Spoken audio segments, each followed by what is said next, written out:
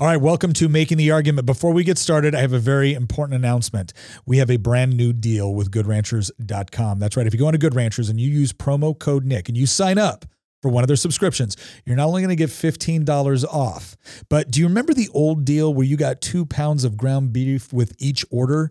Well, we just upped the game. That's right. You can choose top sirloin, salmon, chicken breast, or bacon now. Every single order you get on that subscription is going to come with free top sirloin, salmon, chicken breast, or bacon. You get to choose which one if you use promo code Nick. And again, $15 off on top of that. That's a savings of $480 in meat by signing up for one of those subscriptions. Not to mention the fact that if you are looking for a gift for someone that is impossible to shop for, you can go on to GoodRanchers.com and get one of their brand new gift boxes. Now, this is a limited time only offer. It's part of their overall Black Friday special. So go on to GoodRanchers.com to get more details. Sign up for promo code Nick in order to get that deal, and let's get on with the show. We have all heard the phrase that violence doesn't solve anything. What I find so interesting is that in more and more of our discussions, a lot of people seem to think that violence solves everything, and they don't even realize it. We're going to talk about that today on Making the Argument, where we make the arguments to defend a free society.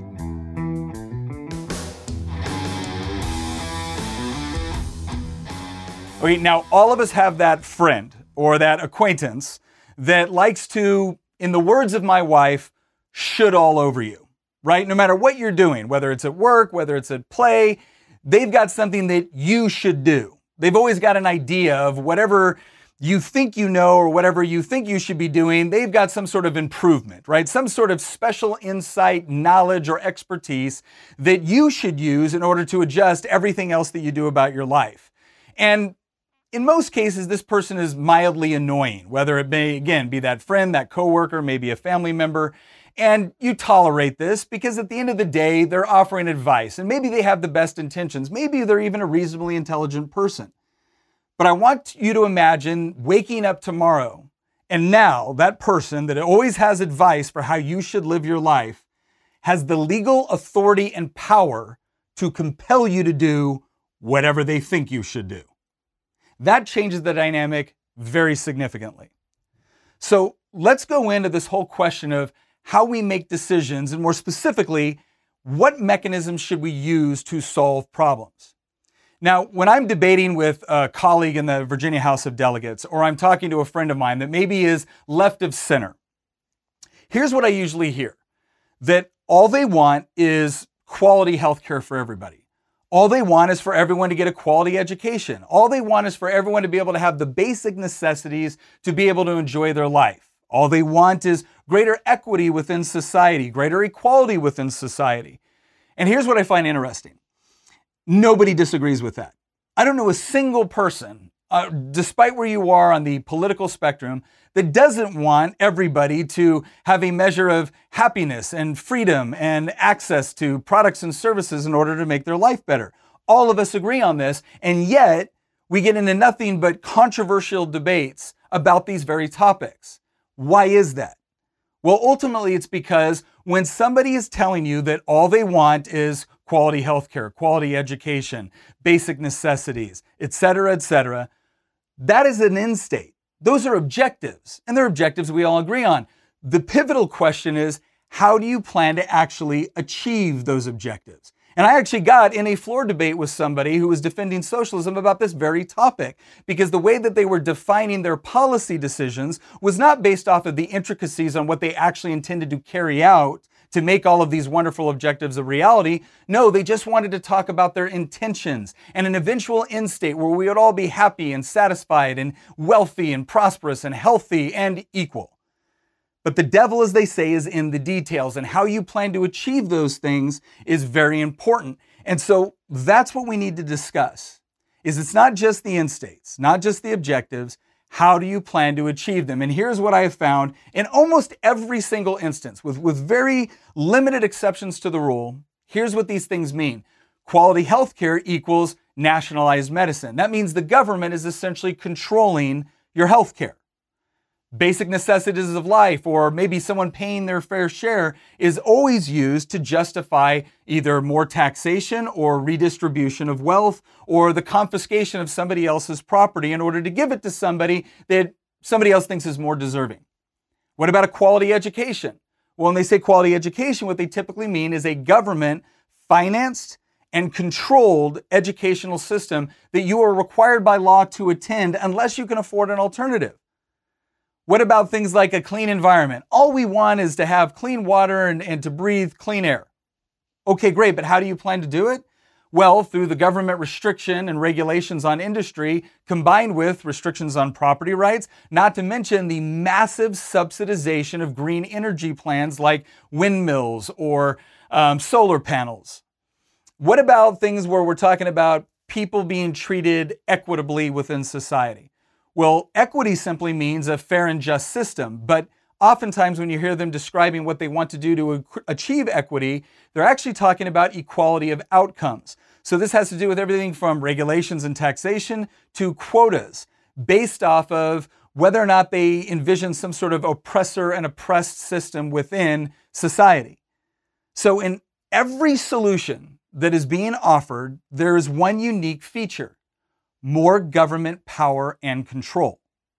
So no matter what it is, from education to healthcare to the environment, the solution always seems to be rooted in a basic presupposition. And that presupposition is, if the government had more power and the right people were running the government, then we could achieve all of the things that we all agree are positive end states.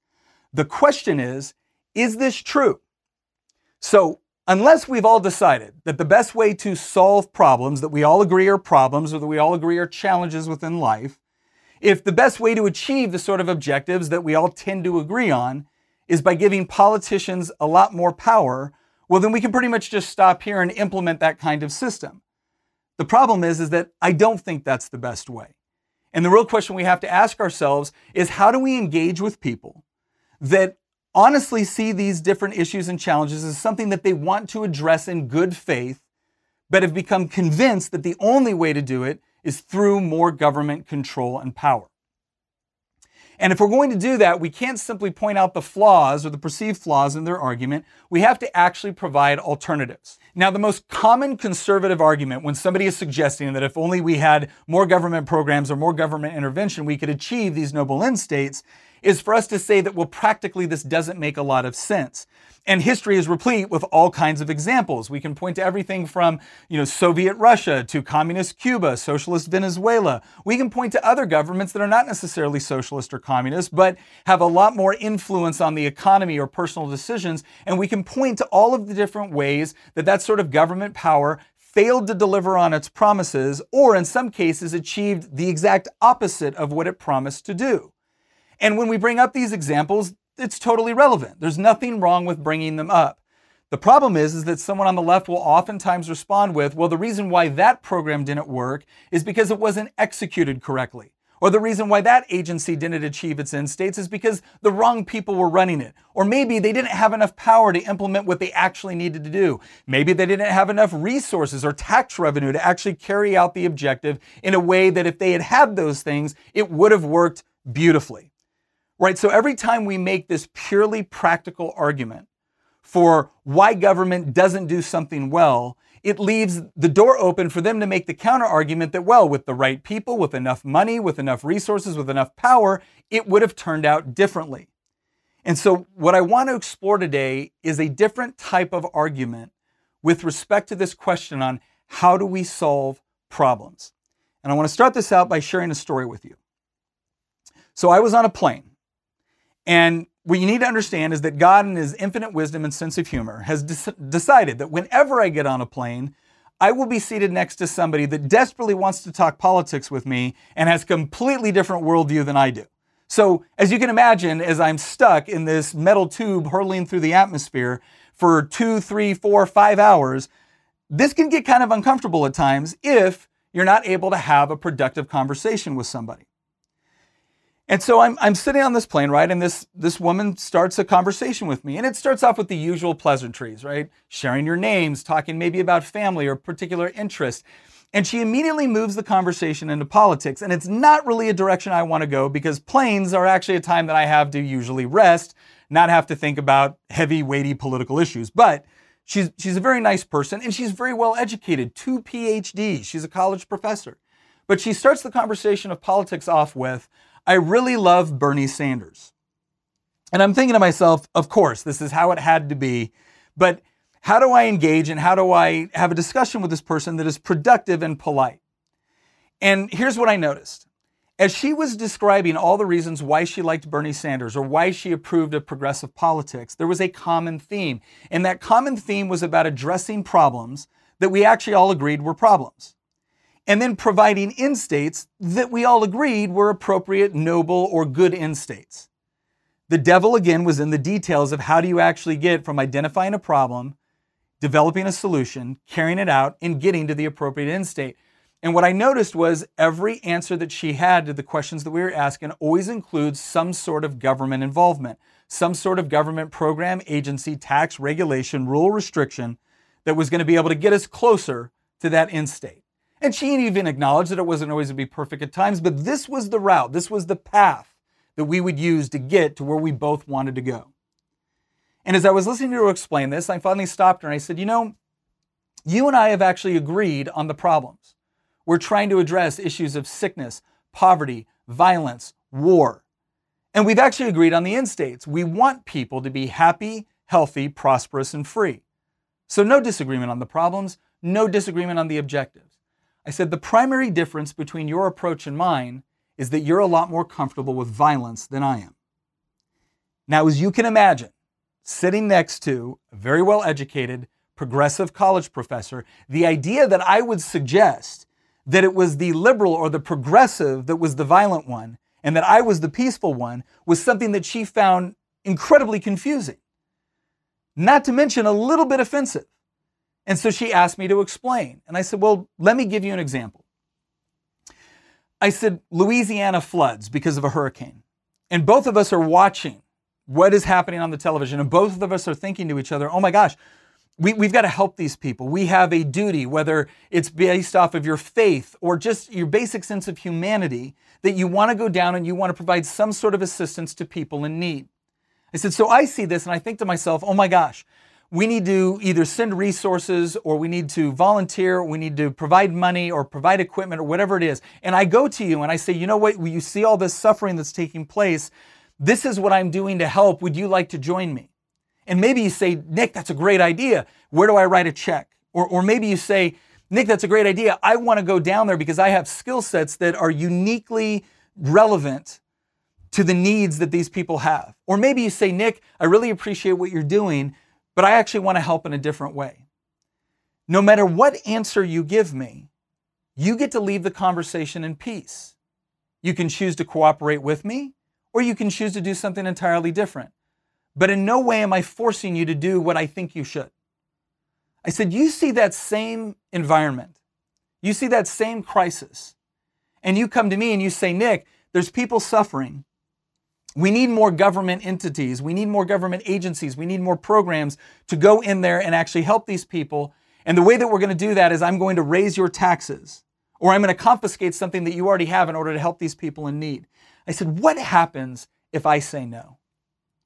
If I say no, you're going to come up to me and you're going to deprive me of liberty or property as a consequence of not trying to address the problem the same way you did.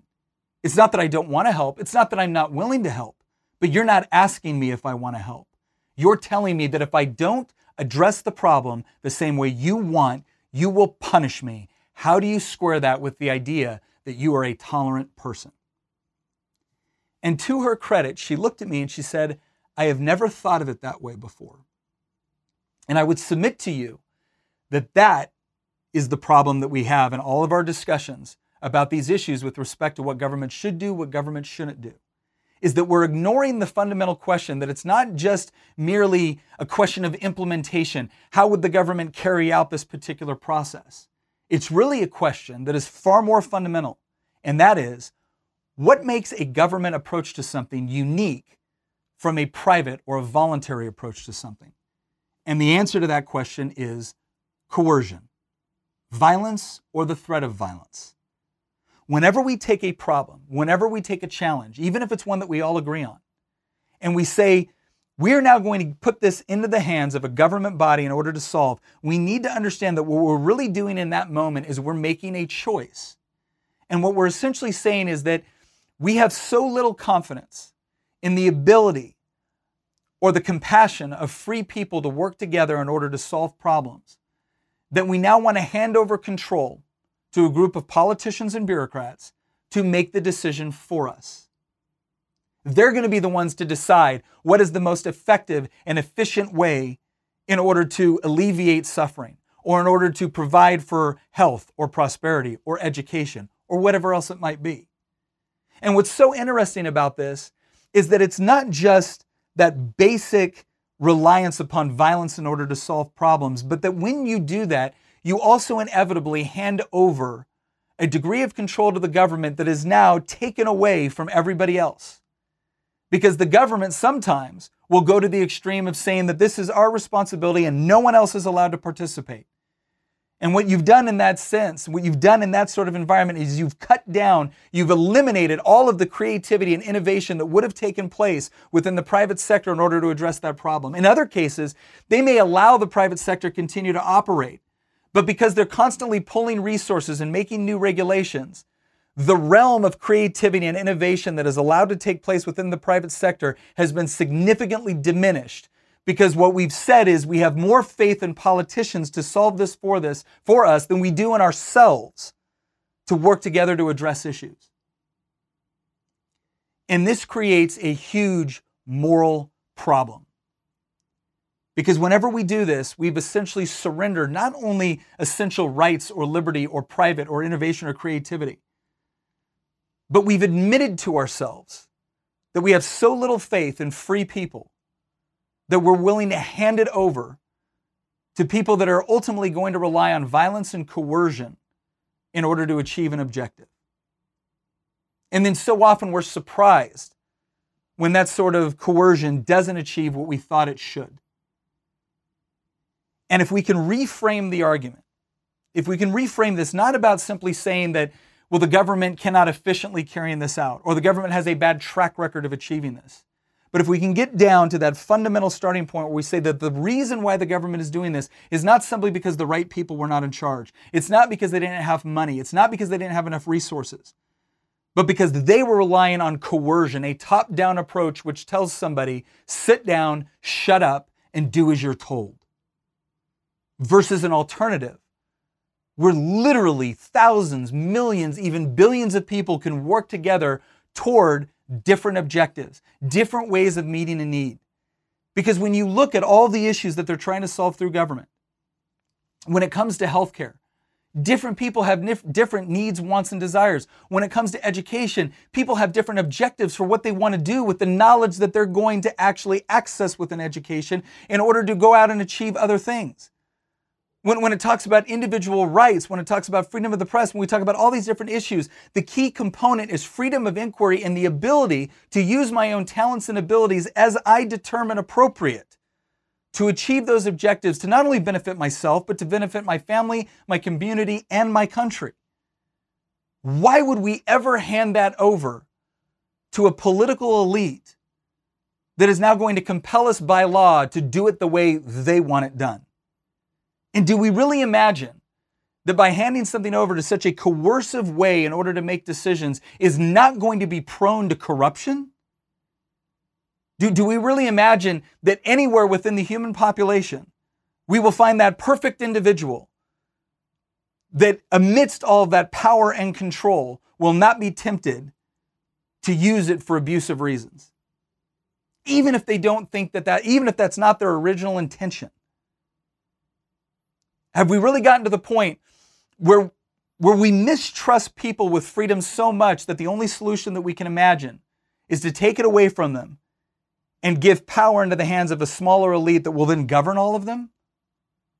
If we can't trust the population in general with freedom, how in the world are we going to trust people selected from that population with such immense power and control? So the red pill component of this entire argument when we talk about is it violence or voluntarism is not just the practical considerations. We must start with the moral consideration. And the idea that any time that we're going to take away individual options and choices and all of the different cooperation and creativity that comes from a result of that, the marketplace of ideas, and simply hand it off to a political elite, we are starting with violence. We are choosing coercion and violence over voluntarism and cooperation. And we should not be surprised when that produces bad results. But if you can get someone to start to imagine this entire argument within a completely different paradigm, to where this is not a major disagreement between the problems, this is not a major disagreement between left and right on the outcomes. This is fundamentally a disagreement on how we get there, and specifically, do we get there through peaceful means and cooperation, or do we get there through threats, coercion, and violence? Because I would suggest to you that once we've selected coercion as the primary means for solving problems, that actually does a lot to explain not only why we're not getting to where we want to get, but why we see so much disunity and incivility within our political discourse.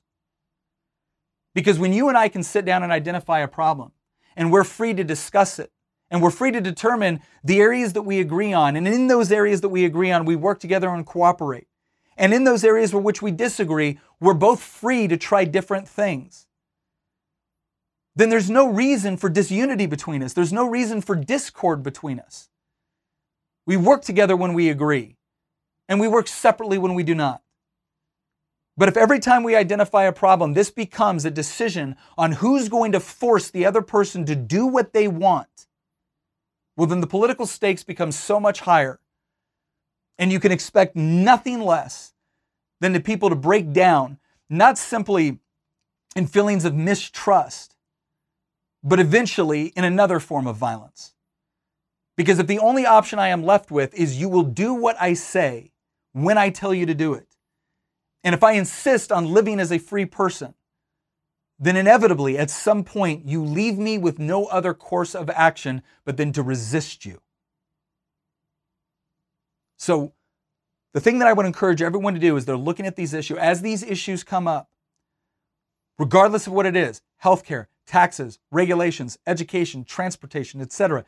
The fundamental question that you need to start with is not just the practical considerations with respect to execution, but what sort of means are you using in order to achieve your end state? Because if it is reliant upon coercion and violence, then there is a moral problem at the very beginning of your argument that the other side needs to address before we can move on from there. And I'll share one more story to close this all out. I was talking with a room full of students, and these students had some incredible ideas for how they wanted to address a whole host of issues on the topics we've discussed today. Whether it was cleaning up the environment, whether it was providing jobs for people, whether it was providing additional educational opportunities, whether it was ensuring access to quality health care. They had a number of ideas. And this one student approaches me and they say, this is the idea that I think we should implement in order to achieve this objective. And I said, you know what? That sounds like a great idea. I find the argument that you've made to be very, very compelling. I said, so what would you like to do? Would you like to start a business? Would you like to start a nonprofit? Would you like to just start a Facebook group and get like-minded people together in order to start implementing your plan? And what they said was, well, no, I want a law. And I immediately looked back at them and I said, okay, so then what you're really asking me is, will I create the conditions where people are forced to do what you want them to do? And the second question is how should we punish them if they don't? And the student looked at me and their jaw dropped. And I said, that's what you need to understand about the paradigm, about the method of solving problems that you are selecting. You are relying on force. It doesn't mean that your idea or the mechanisms that you have, it doesn't mean that the intricacies or the details of what you want to do is bad. But can you not at least try to convince people through voluntary cooperation before you resort to compelling them by force to do what you want? Do you really believe that your idea is so good that it has to be mandated and that people should be punished if they don't comply? Or do you think it's possible that somebody else out there might have an equally good idea or a different way to address the problem that will address other issues in a way that you didn't anticipate? Should we shut them down? Should we punish them because they haven't adopted your solution? And thankfully, their answer was, well, no, I didn't intend that. And I think that's one of the biggest problems that we have when we're talking to people, especially people that are not necessarily entrenched in a political camp. They see a problem and they very genuinely want to be able to address it. And they have the best of intentions. So we need to dissuade them from choosing the violent option. But on the other side, provide that alternative. What is the business they could start? What is the organization they could start? What is the community group that they could get together where they could work with others, share ideas, and address a problem relying on the voluntary cooperation of free people, not coercion delivered by a political elite? So try that the next time that you're talking to somebody. Before the argument goes down 1,000 different rabbit holes on what sort of policies would be implemented and who would pay for it, and how it would be executed and who would be in charge. Just ask them, is there a way that we could actually address this problem peacefully and through voluntary action before we have to resort to coercion? And see where the conversation leads. Thank you for joining us on this episode of Making the Argument, and we'll see you next time.